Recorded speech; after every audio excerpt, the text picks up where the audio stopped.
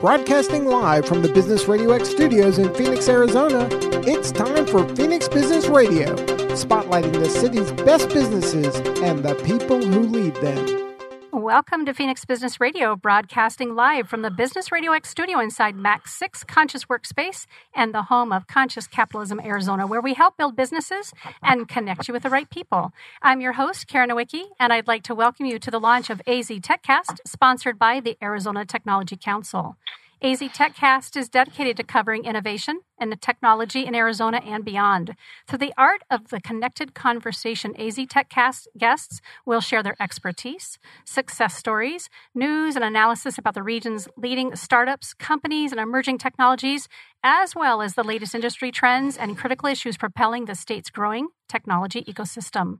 Broadcasted monthly, the goal of AZ TechCast is to have real leaders having real conversations about what's happening in the technology sector across the state of Arizona. And I'd like to thank AZ TechCast underwriter Phoenix Analysis and Design Technologies, also known as PADT, a globally recognized provider of numerical simulation, product development, and 3D printing.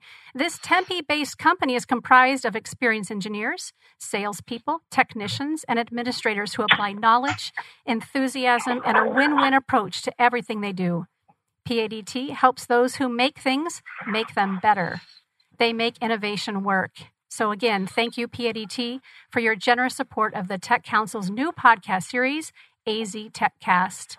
So with that, I would like to introduce you to today's innovative group who will be sharing some insight into what Arizona's science and technology industry is doing to support our community in addressing this pandemic that we're all dealing with right now. These are just a few of the many Arizona companies that have stepped up and are making a difference in the fight against COVID-19. And so with that, I welcome Steve Zylstra, President and CEO of Arizona Technology Council. Welcome back, Steve. Thank you. It's great to be here again. So great to have you. And Eric Miller, thank you as well for being here again. Eric is the principal and co-owner of PADT, who also is underwriting this series today. Welcome, Eric. Well, thank you very much for having me. It's always like to talk about this stuff. Yes, and it's always great to have your insight and contribution. We also have Dr. Boris Rice, and he is joining us from Tucson, Arizona. Although if you could see us via video, you'd see that he's also playing with his screen behind us and has a fantastic cockpit as well as image of space. Welcome to the show, Dr. Boris. Welcome. I wish our viewers, our listeners actually, could see your screen behind you. It's fantastic, a lot of fun. And also with us, and I believe from Tucson today as well, is Dr. Sai Parthasarthari. I took a stab at that, but I can't promise I did it justice. Did I do your name okay, Doctor? You did. Thanks for having me. Oh, we're thrilled to have you. And you are connecting with us in Tucson as well. Is that correct? That's right. Very good. Well, I am just here to be in listening. I'm here to learn everything I can from each of you. We always like to say that this is nothing more than a conversation. I want you each to be sharing your knowledge and wisdom. Let's start by having each of you just let our listening audience know who you are and the organization that you represent, and then we'll get into the meat of today's topic. Eric, would you mind kicking it off for us? Yeah, so my name's Eric Miller. I'm one of the owners of a company called PADT, which we've talked about already today. My position in the company is really leading up the consulting team as well as a lot of the marketing and HR and a lot of the overhead type activities, facilities, and things like that, and helping the company grow and be successful. And with the current situation, really focused on making sure our employees are, in addition, safe and as efficient as possible in the circumstances that we're working under. Steve, if you can introduce yourself as well as Arizona Technology Council.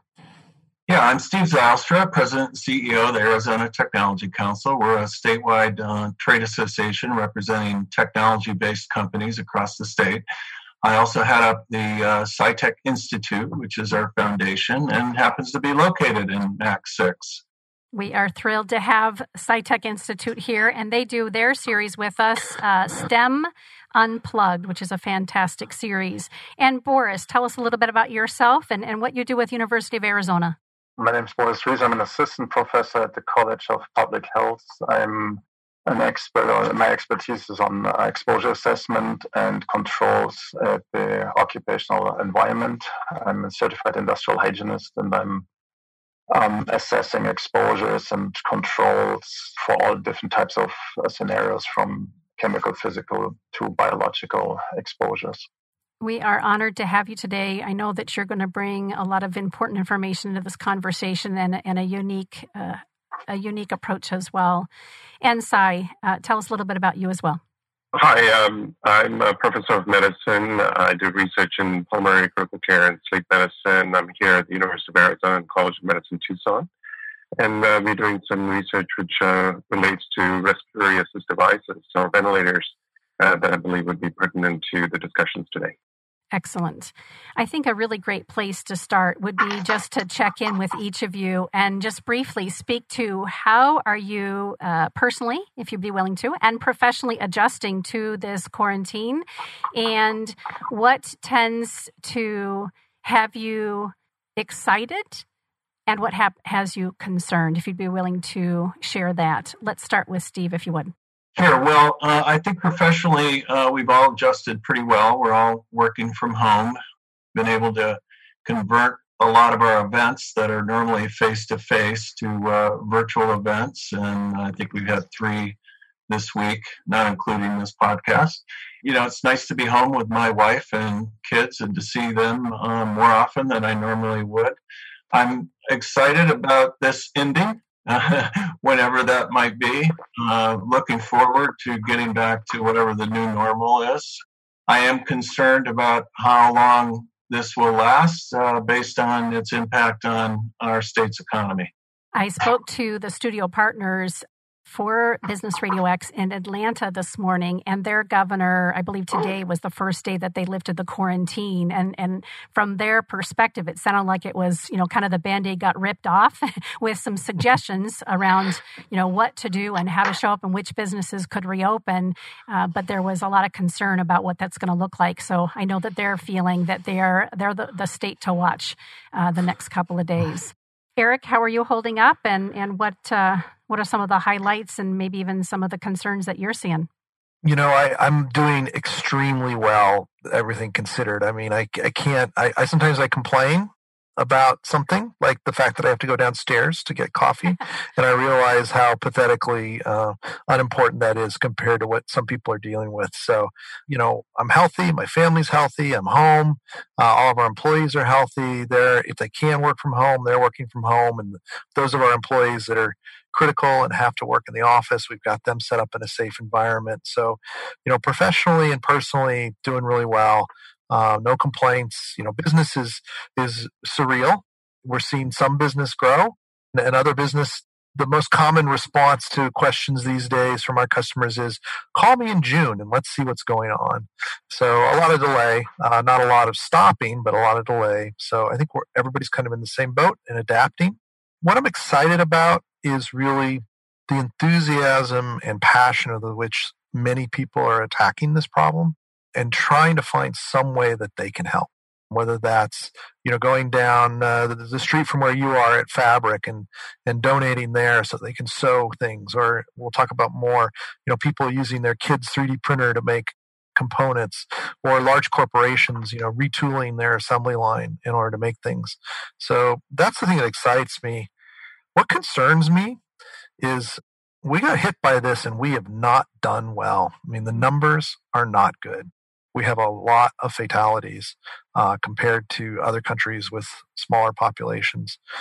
So, we've got to do some soul searching when this is done. We were the people that other countries used to look to about how to get stuff done, how to deal with crises in an effective and efficient manner, in a manner with heart. We didn't do that this time. So I think we really, when this is all done, we need to really look back and see where did we get off the path of, what we used to be really good at. Yeah, really well said. Sai, how about you? To me, I would, mirror some of the sentiments that Eric just mentioned. I wanted to say that to me, the silver lining in all of this, which we try to look for silver linings here, is the teamwork and togetherness that is exhibited by everybody. I'm a researcher, but I'm also a practicing physician, and because both myself and my wife are our physicians, we weren't able to get to some of these stores early in the morning to get the first consignment of certain necessary products. And our friends pitched in. They were concerned about us, and they queued up in line, and they took care of us. That kind of camaraderie and togetherness, both in the community as well as in science, where never met a lot of researchers in University of Arizona, even though we are in the same zip code, quote unquote. And I met a lot of individuals in College of Engineering, and we embarked on a research project. Interestingly, the COVID is a pulmonary infection, and it puts people in the ICU, both of which are in my area of expertise. And so pretty much our world has been upended in terms of how we normally do, understand processes versus the new paradigm of this disease and how we are trying to understand this particular, disease process. And so those are all the exciting elements. The things I'm concerned about is, I'm concerned about the health and well-being of our community and the broader community of the nation, as well as a pandemic setting of certain emerging economies and perhaps third world countries, because they don't have the wherewithal that we have. And I'm just concerned about the human calamity that this would pose, not just to us in the U.S., but also to other nations where there's a lot of poor individuals who don't have the means and wherewithal. But at the end of the day, just go back to what Eric just highlighted, is that the teamwork and the togetherness, I think, is what will take us through. And we do need to look back at the playbook to see how we got so flat-footed early on and how we can prevent this from happening in the future. So well said. Thank you. And I purposely left Boris to kind of wrap that up for us, because once you have an opportunity to share with us your excitement, if that's an appropriate word, and your concerns, I'd also, if you would be willing to have you talk a little bit about the science behind COVID. So I think I see really only one silver lining at this point, and this is I'm mirroring the same with Eric and Sai said. It's the teamwork and the working togetherness. Despite being online all the time, there seems to be a real sense out there that we can still work together. For myself, professionally, I have a lot more work than before.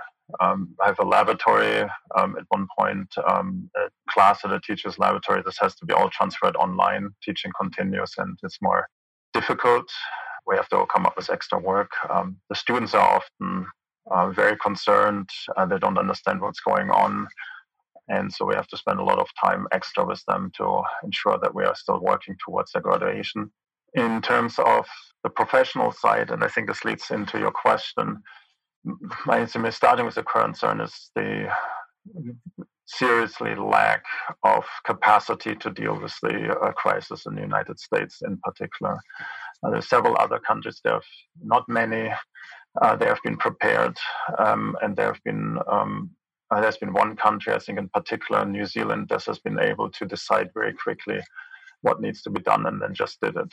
They have daily numbers of 50 people and less, I think, and according to the outbreak numbers, they're pretty much over it.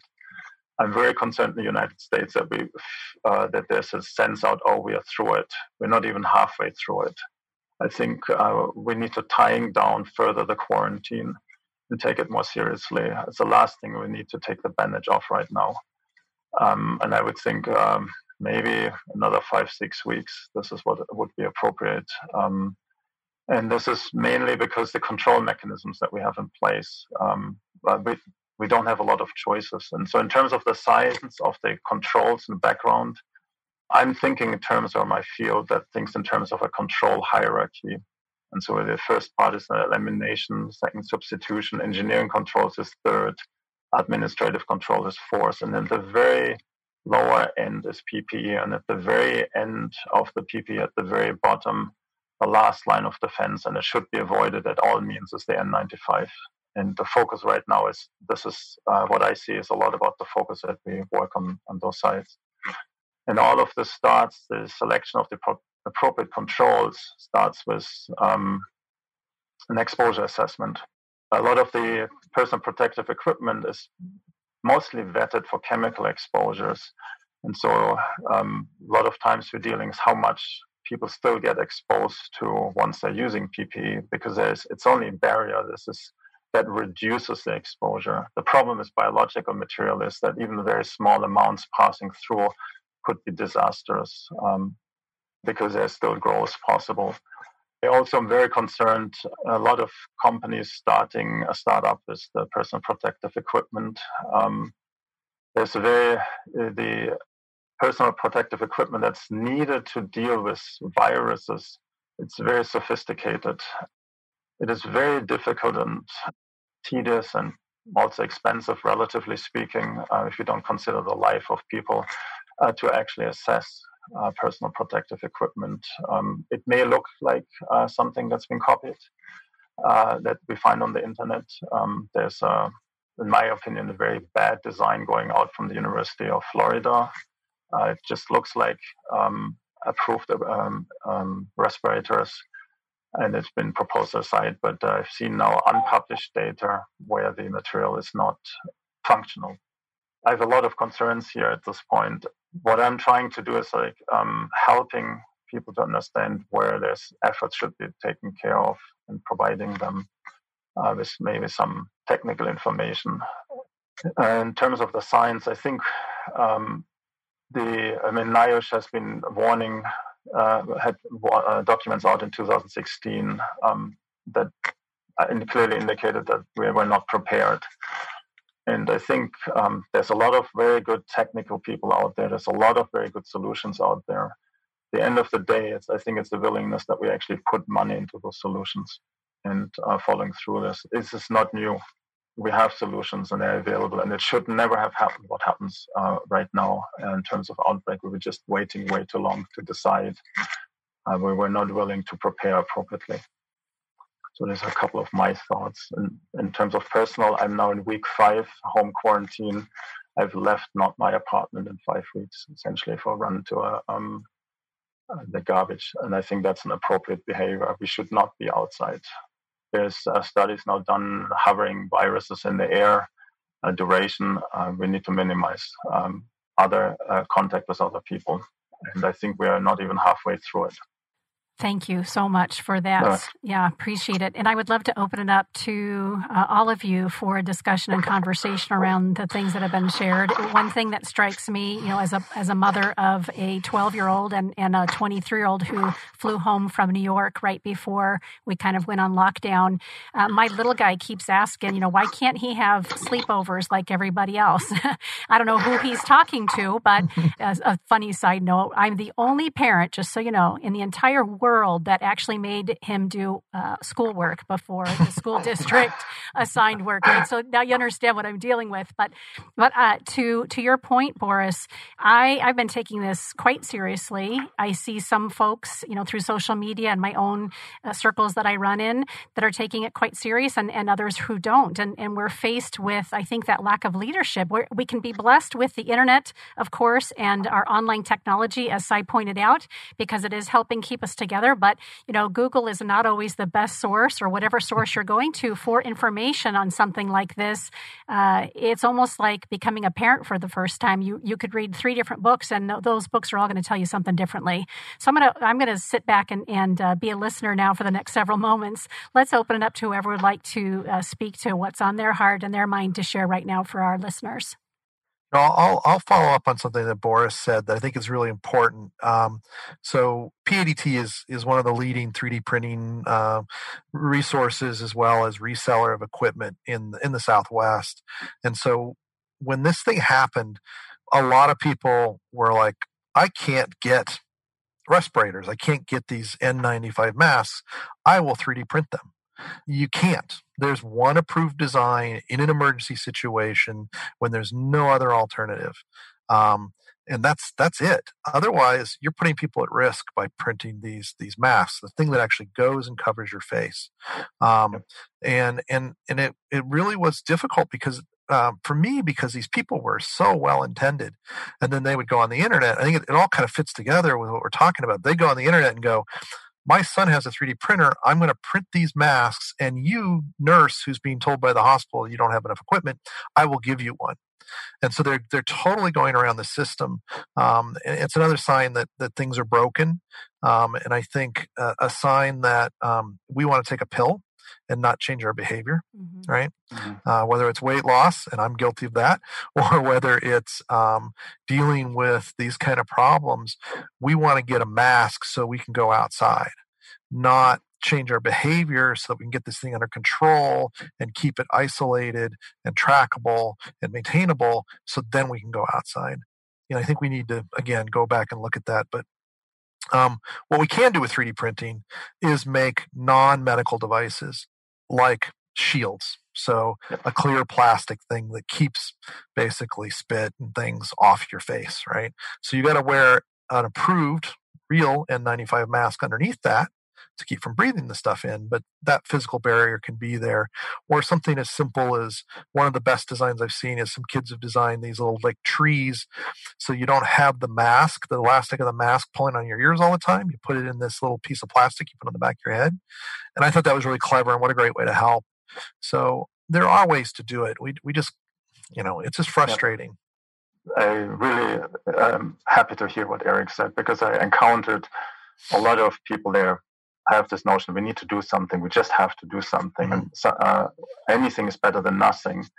But the level to a threshold to be outside the nothing region is just very high, in particular for these viruses. I just like to mention this maybe so people understand it. We're talking about three components on the personal protector. One is the material that needs to be able to capture the exposure, but it also needs to allow the person to breathe. The second part is the fit of the mask. So it needs to be fitted to the person. The third part is the user compliance with whatever device we have. If the user is not willing to accept the design, even if it's fitted, then we're not getting anywhere. And if the fit is not there, then the material doesn't matter. So all of these things, they need to come together, and they're difficult to test. And that's where this problem comes in with what Eric said. The approval process is not a rubber stamp. It goes through a long testing and say, okay, this is where we're going to go there. And he clearly identified the face shields as a very smart and very good way of helping, because as soon as N95 gets wet, they usually work less. So keeping spit away from their faces is a really good solution. But it's just very difficult at this point. And I've heard anecdotally from some hospitals on the East Coast where nurses through personal connections called me. They don't know what to do. And it is just very difficult. One hospital I've learned they have done the hard decision. They removed everyone out of the hospital who was not needed in urgent care and kept only COVID-19, the COVID-19 being open. Everything else was empty. And so they have actually enough personnel now out of other units because they're just not doing anything in there. But and they have developed the hot zones where they're trying to keep like people with certain exposures in one zone so that they don't cross over. And so I think those are initiatives that we can do something about. But I applaud Eric to like really well how he described the situation from a manufacturing side. This is Steve. I'd like to mention that related to all this, the tech industry has really been spectacular in contributing. Both Intel and onsemi have provided N95 masks. We have Honeywell, who has set up a production line and is hiring 500 people to make PPEs in accordance to the requirements. We have a manufacturer in Tucson, Universal Avionics, that has made some of its manufacturing facilities available for making PPEs. So the tech industry has been anxious to participate, to help, to assist in any way possible, and to do it in a way that's appropriate and helpful, and not some of the things that were discussed here today. Eric, am I correct that you're actually working with Banner on some sort of protective face mask? Yeah, we've been working with them, as has ASU, quite heavily on the stuff that we can provide them with. So that's been a good experience and helping redesign. What we've been focusing on is redesigning a basic shield to be more comfortable for the people that are really working the long hours. So yeah, it's been a great effort. Just had a meeting earlier today talking about ASU's contribution to that. They've got basically all their printers around campus fulfilling orders for shields and laser cutters cutting the plastic. And so it's a great example of how when people have to, they can come together and get stuff done. And it's really nice. And in a smart, like I think, like you said, Steve, the tech community is really kind of focused on doing it in a smart way. I keep bringing up one of my favorite efforts is what the folks at Fabric are doing. If you don't know it, it's an incubator for fashion, right? So not tech, right? But they have a lot of industrial sewing machines, and there are people in the world of dealing with this virus who need fabric coverings of various kinds that they can't get, and so they worked with the tech community to find out what did they need to make FDA approved coverings, and where do they get the right material? And a lot of people in the biotech community have really stepped up to help them both financially and with resources so that they can help solve that part of the shortage problem. So I was very impressed by that. Another member is TGen, and TGen, it's known that they're working on test kits. What's not so well known is they're also working on a vaccine. So that kind of work is going on here. I'm sure there's tons of stuff going on at U of A, NAU, and ASU that we're not aware of, but this state is contributing in a very significant way. From a layperson's perspective, Eric, when you speak about fabric, I remember seeing Angela early on, kind of warning and encouraging those seamstresses at home, again, like Boris had said, people who want to do something and they feel like something is better than nothing. From the very beginning, Fabric was saying, listen, there is a right way to do this. We have to make sure we're researching it. Please don't just start, sewing masks and thinking that you're going to be able to go out and shop and, have those sleepovers and that sort of thing. And so as my friends were wanting to rise to the occasion, I was sending them obviously to Fabric and say, listen, you need to connect with these folks so that we don't make the situation worse. So I would love to hear from you as well. Can we talk a little bit, if you would please, about the risks associated with COVID as it relates to infections of the lungs? And then again, share anything that you can based on what you've heard the other gentlemen speak to already.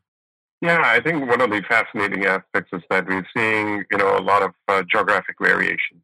It was mentioned earlier about how New Zealand has, small number of cases. Now, did they do something differently, or are they inherently predisposed to being better protected? Is it something environmental, or is it something biological? Those are all questions that are emerging. For example, what we know right now is who's susceptible to the lung infection is the elderly. And if you just plot it out, there's not much, doubt with regards to who are the ones who are at risk, in terms of older individuals. There are some younger individuals that are highlighted. You see that in the news media. But then there may be a race, ethnicity, or something that you can't see, something that could be genetic composition that may be predisposing them. And so we need to better understand as to who are the individuals that are susceptible. And a lot of conversation has gone on with regards to precision medicine, approaches. But so here, this is precision medicine live, that there are some people who are asymptomatic carriers, whereas, like Typhoid Mary, whereas there are other individuals who have a vigorous reaction to the viral infection and succumb to the virus.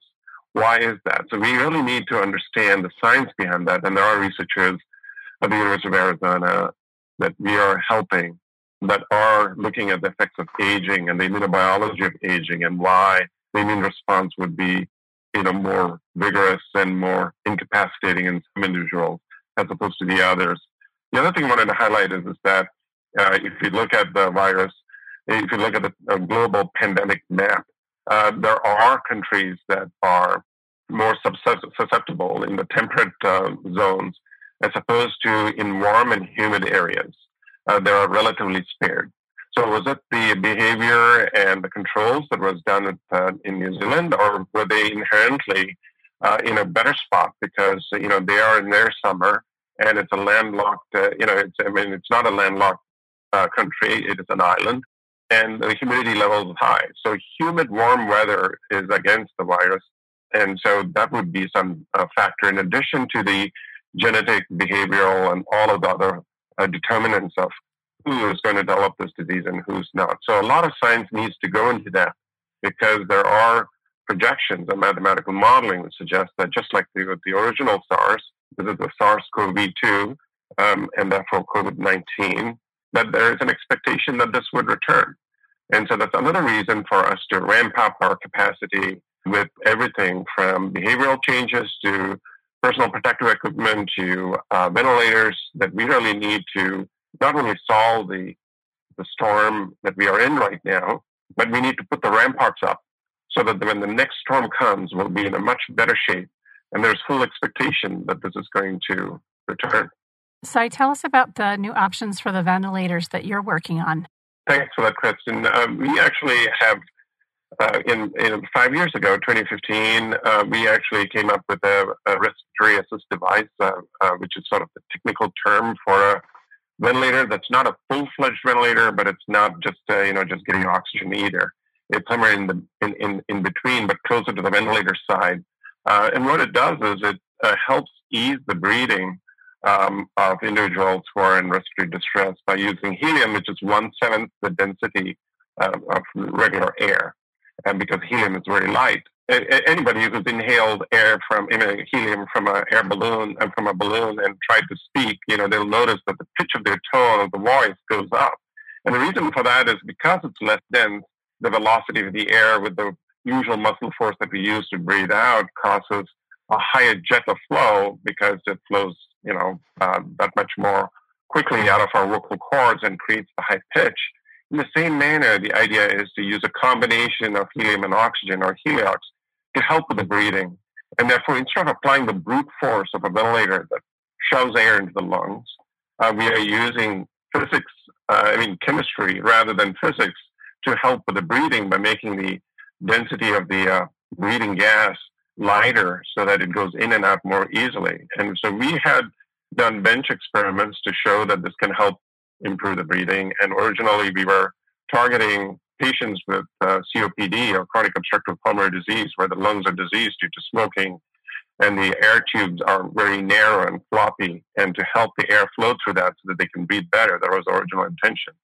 But because the system is a self-contained system, in other words, no air that they breathe comes out of their mask, it recirculates with a CO2 scrubber as well as helium-oxygen admixture. And it's actually a low-pressure, low-flow system that actually is more comfortable for a patient to breathe. So we do think in the spectrum of disease, there's a population of patients with COVID that would benefit from that. So this is something that we had worked on bench studies using significant support from TechLaunch Arizona here at the University of Arizona to support our initiative. And but just right before COVID, there is a company that this is where I see that the amount of technology prowess that in the state of Arizona is just amazing. And they identified this as a potential solution. And now we have major ventilator manufacturers approaching us about this technology. And in a science standpoint, not only is the helium gas helpful, but the lungs in patients with COVID infection is uniquely affected in the sense that it's almost like it's a tree that you chop off of the trunk and you flip the tree upside down. And the trunk is essentially a windpipe or trachea, and all of the branches and little twigs and tiny twigs that come out of it until the very end, the leaves. The leaves is where the breathing happens. Interestingly, with the tree, the breathing that the tree does is happening at the leaf level. It's the same thing as the lungs. It's just that it's upside down. The helium allows the gas to go more quickly into the leaves or alveolar sacs, as we call it, which is at the very end, which is sort of the business end, where the work happens of exchanging, taking in the oxygen from the air and putting out the carbon dioxide that we make by burning calories and carbohydrates and fat. When that happens, when a ventilator is pushing air in, it pushes pressure into these alveolar sacs. And these alveolar sacs, for lack of a better description, are sitting on tiny, tiny garden hoses. And those tiny, tiny garden hoses that are covering these alveolar sacs, almost like a net, are the alveolar capillaries, which is where the blood is streaming through. And in the alveolar sacs, the blood, as it streams through these little tiny garden hoses, they're picking up the oxygen from the air inside of the alveolar sac and putting out their carbon dioxide. Now, that's what's happening. COVID is not unlike any other pneumonia. COVID, we will know based on autopsy findings in Italy. I have friends and colleagues in Italy and in China who shared with me some of the pathology findings. Some of them is getting into the published literature, as well as New York, where we, have a discussion every Sunday night. Pulmonologists from all across the country get together on an hour and a half conversation as to how we are trying to defeat this beast, as we call it. And we find that this is not a simple regular pneumonia. This is very, very different. And in a given individual, early on it looks more like a pneumonia. Later on, it is more of an inflammation. Earlier on, there's drowning happening where the fluid inside of these little tiny garden hoses is oozing fluid into the alveolar sacs, and it's actually drowning our own lungs. Now, if we apply pressure to that, it should be fine. It should push the fluid out, and it should help with the breathing and help improve the exchange of oxygen and carbon dioxide. However, in the latter part of the disease, and that may be different in different people, there are clots that are forming up in these little garden hoses. So the garden hoses are going also into spasm, just like a coronary spasm. We hear about how the blood vessel squeezes tight shut due to certain chemical changes that are occurring, we believe. And when this happens, when you shove and push air pressure with a ventilator, you're going to be almost akin to stepping on a garden hose. And you're going to clamp up the circulation even more and set the stage for even more clot formation. And so the advantage of our devices is that it is more gentle, it's more elegant, and it doesn't apply the pressure, but allows the person to breathe on their own steam. At the same time, it helps with the fluidity of the gas, but goes along with the disease process, because that's the New York experience, is that they were intubating or putting patients on a ventilator by putting a tube down their throat and pushing air with the ventilator earlier on in the disease process, because they were afraid conventional ways of ventilation may actually infect other healthcare workers and nurses and respiratory therapists and doctors. And so that's why they approach that process in that manner, but that may be hastening the disease process. On the other hand, if we use other conventional modalities, such as non-invasive ventilation, the patient would be benefited, but the healthcare workers would be more exposed.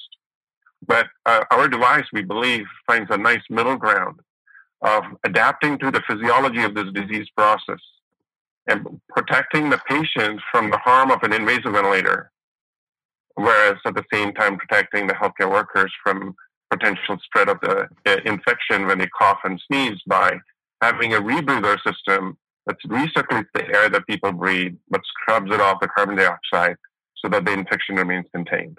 Is the device currently available? We are in a rapid process of getting FDA approval, meaning the company that licensed the technology. This technology is licensed the patent that myself and a researcher had filed 5 years ago. So the U of A is the holder of the patent, and this company has licensed it from them, and they are in conversations with FDA to get the FDA approval and then going to production.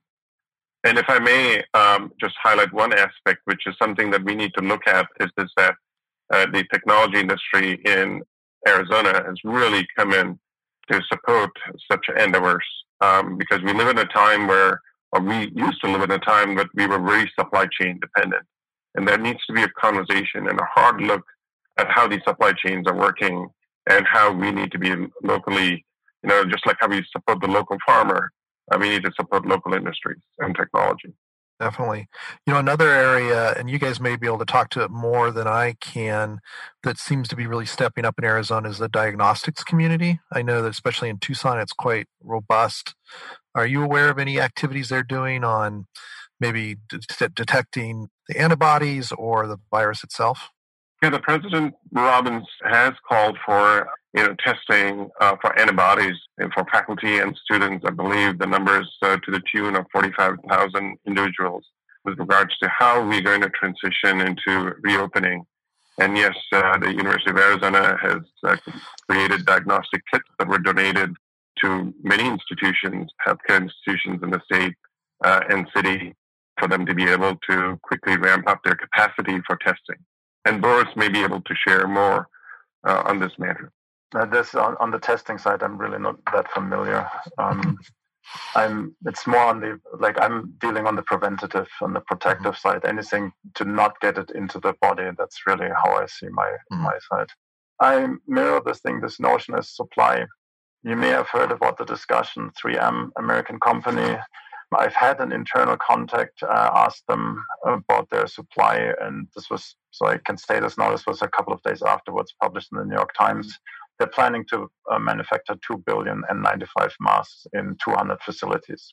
They're not all in the United States, but they are in other countries. Who's getting the masks? It's a big question. Right? Is this because it's an American-owned company that the United States has first call on it, or does it stay locally there? This is a key question.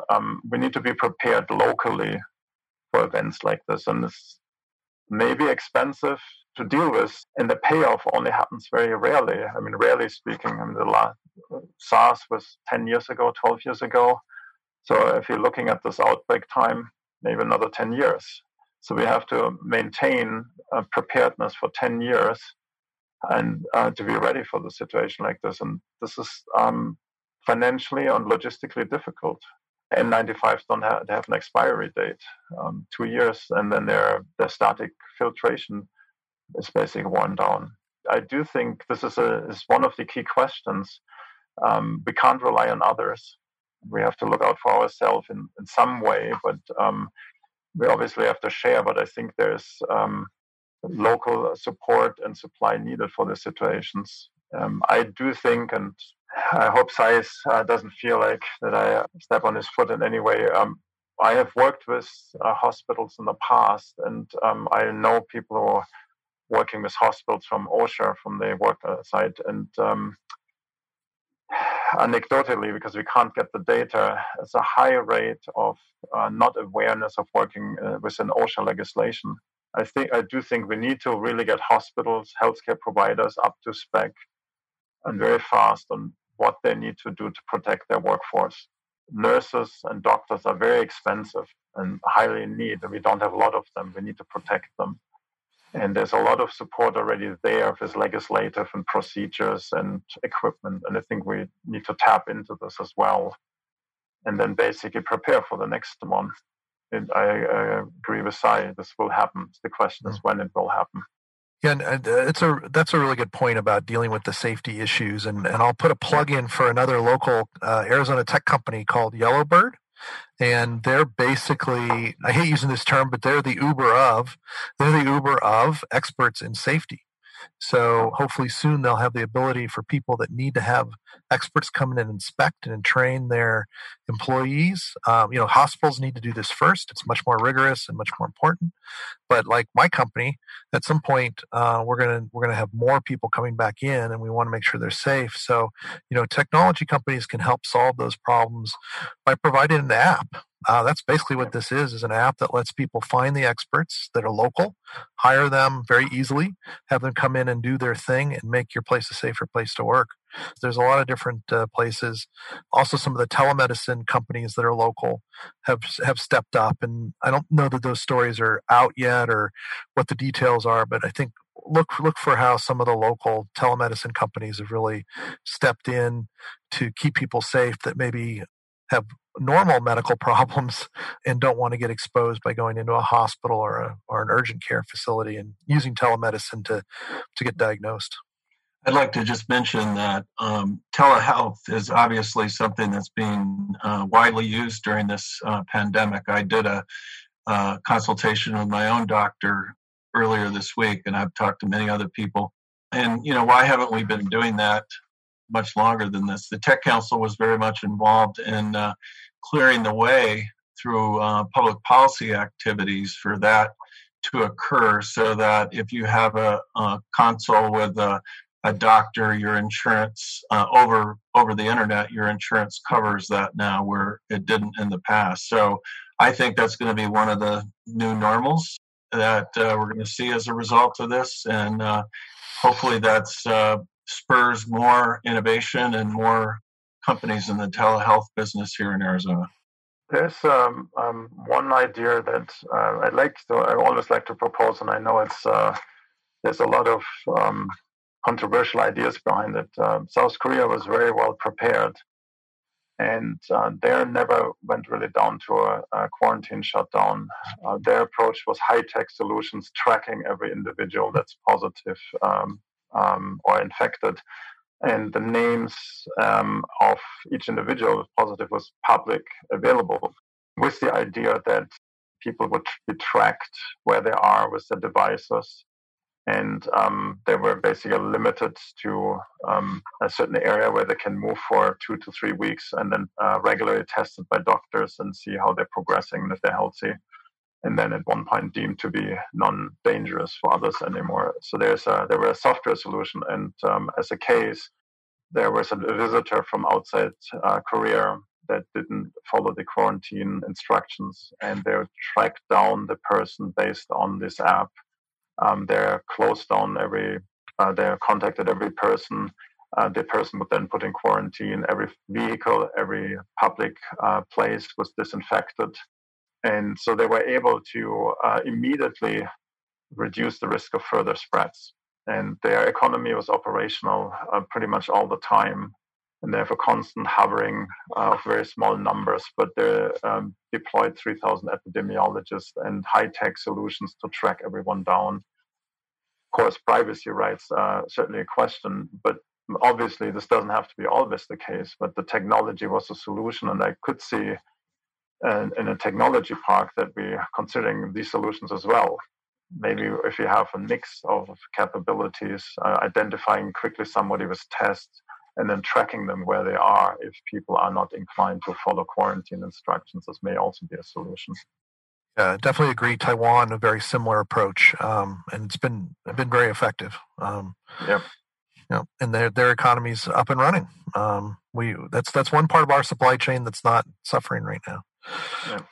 Sai, anything to add? I have a few questions before we round out our conversation today, specifically for Arizona Tech Council, but I'd love to hear from you as well around what might be percolating in your brain and your thoughts as we have this well-rounded conversation. Yeah, I wanted to say that, we're beginning to understand more about this disease. We cannot live in fear and stay within our homes and, not be able to do the stuff that we want to do. So a lot is happening, nationally and globally with vaccine research that was alluded to earlier. A lot is going on with regards to precision medicine approaches, identifying who's at risk so that we can do a better job protecting them. And even if a vaccine were to become available, to give those individuals at risk the vaccine before giving it to others, because we fully anticipate. Third thing is medications. Once we get the infection, what are the medications that can approach these various disease processes? And what are the ways of ventilation that we can actually do a better job ventilating these individuals? Those are all emerging research areas in medicine that's being tackled both here at the University of Arizona as well as globally. All right. Before we turn it to Arizona Tech Council and just talk a little bit about where, a little bit more around where Arizona tech industry stands and how AZ Tech Council can best support us right now. Any other thoughts, lasting things to share? I'll put a plug in for science and technology that we need to pay more attention to it. We ignore it at our own peril, and we just got slapped across the face. And again, we need to really take a look at how we got here when we get done. But I think somebody else said it. Don't get your information off the Google. Get it from experts. You've heard both Boris and Sai really give some very useful information, and there's a lot of people that know what they're talking about, and that's who we should be listening to. We look at these other countries, and the examples that Boris gave us as you were sharing, I can't help but think about, again, just the general lay people who would fight against that level of security is the word I'm going to use, right? My rights are taken away and that sort of thing. And yet we've got to have plans in place to be able to know how to handle this all the way down the line, up and down the line. I think we have to have the discussion. It doesn't mean that we're going down this road, but I think we really need to look in all of these different aspects that's been deployed. So I didn't want to interrupt, but New Zealand, they were immediately going to what they call a level 4 quarantine, and they had a 95% compliance. So that's why they really very quickly interrupted the outbreak. But I think there's a question. Can we temporarily maybe eliminate personal rights? And it's not about the person anymore, it's about the others. Maybe not. And then what are we doing in these kind of situations, right? Maybe we're willing to accept 100,000 deaths in the United States as a price for personal rights. I think we need to have the discussion in all levels and just go through them and being open about what are the solutions and not saying it's bad right away to go one way or the other. Is it going to hurt us if you had for 4 weeks a high quarantine and we basically don't give the virus any way to spread out further and it just dies down? Maybe the weather conditions here in Tucson will protect us much further. That may be also something with the extreme dryness that we are going to experience. I'm hoping that's going to be helpful to us. Or we have somebody like Eric we say, here are the specifications for X, Y, Z, that's what we need. Right now, there's very little personal protective equipment that we can put into a sterilization process in a hospital.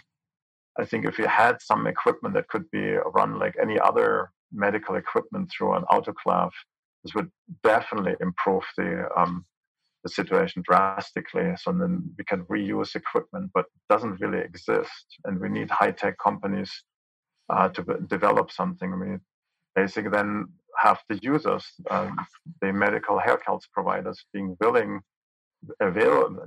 to use this type of equipment. We need to look out for them very much. And I think we just have to have really very difficult discussions around this topic in all different type of directions and saying, what is the solution that get us the quickest out of these problems when we experience them, and what are the solutions that don't even let us to get them into them? And some of the answers may not be convenient, but it doesn't mean they have to be always in place. So that's something I'd like to add. Hear, hear. Steve, this for me is an exciting conversation because it's the thing that you and I have talked about previously on episodes, as well as preparing for the AZ TechCast, that we've got to have everybody across the different verticals, the industries, education, medicine, having a collective conversation. And that's really, I think, what we look to here in Arizona, to you and the members of Arizona Tech Council. Can you speak a little bit about how you see the AZ Tech Council's role right now with this new thing that we're being faced with? Thank you. One of the things that we've been doing is trying to be a connector. Connecting our member companies who have resources with people in the community that need resources. And we've been doing lots of that matchmaking. We've also turned from having face-to-face events to having virtual events, bringing the community together.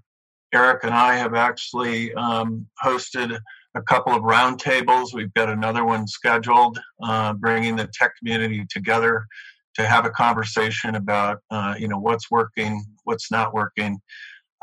We have launched a laptop drive amongst our members because 100,000 kids in Arizona don't have laptops. We're working with a recycling company to support that.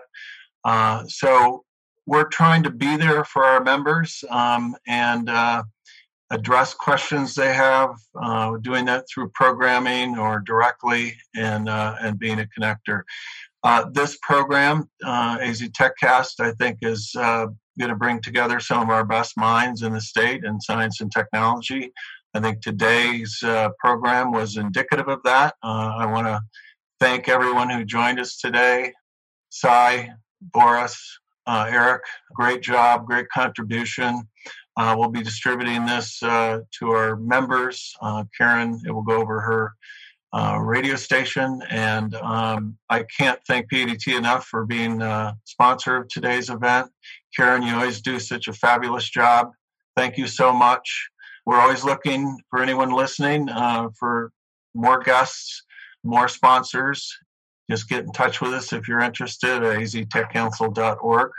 And again, I appreciate everyone contributing today, and I hope everyone has a great rest of the week, and we see you soon on the other side of COVID-19. Thank you.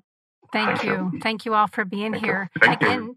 Today's AZ TechCast was brought to you by Phoenix Analysis and Design Technologies, also known as PADT, a globally recognized provider of numerical simulation, product development, and 3D printing. Thank you again for your generous support of the Arizona Tech Council's new podcast, AZ TechCast. As Steve mentioned, there are sponsorship opportunities available, so if you're interested in being a podcast participant or sponsor for the Council's AZ TechCast, please do contact marketing@aztechcouncil.org to lock in your opportunity to further position you as a tech expert, influencer, and innovator.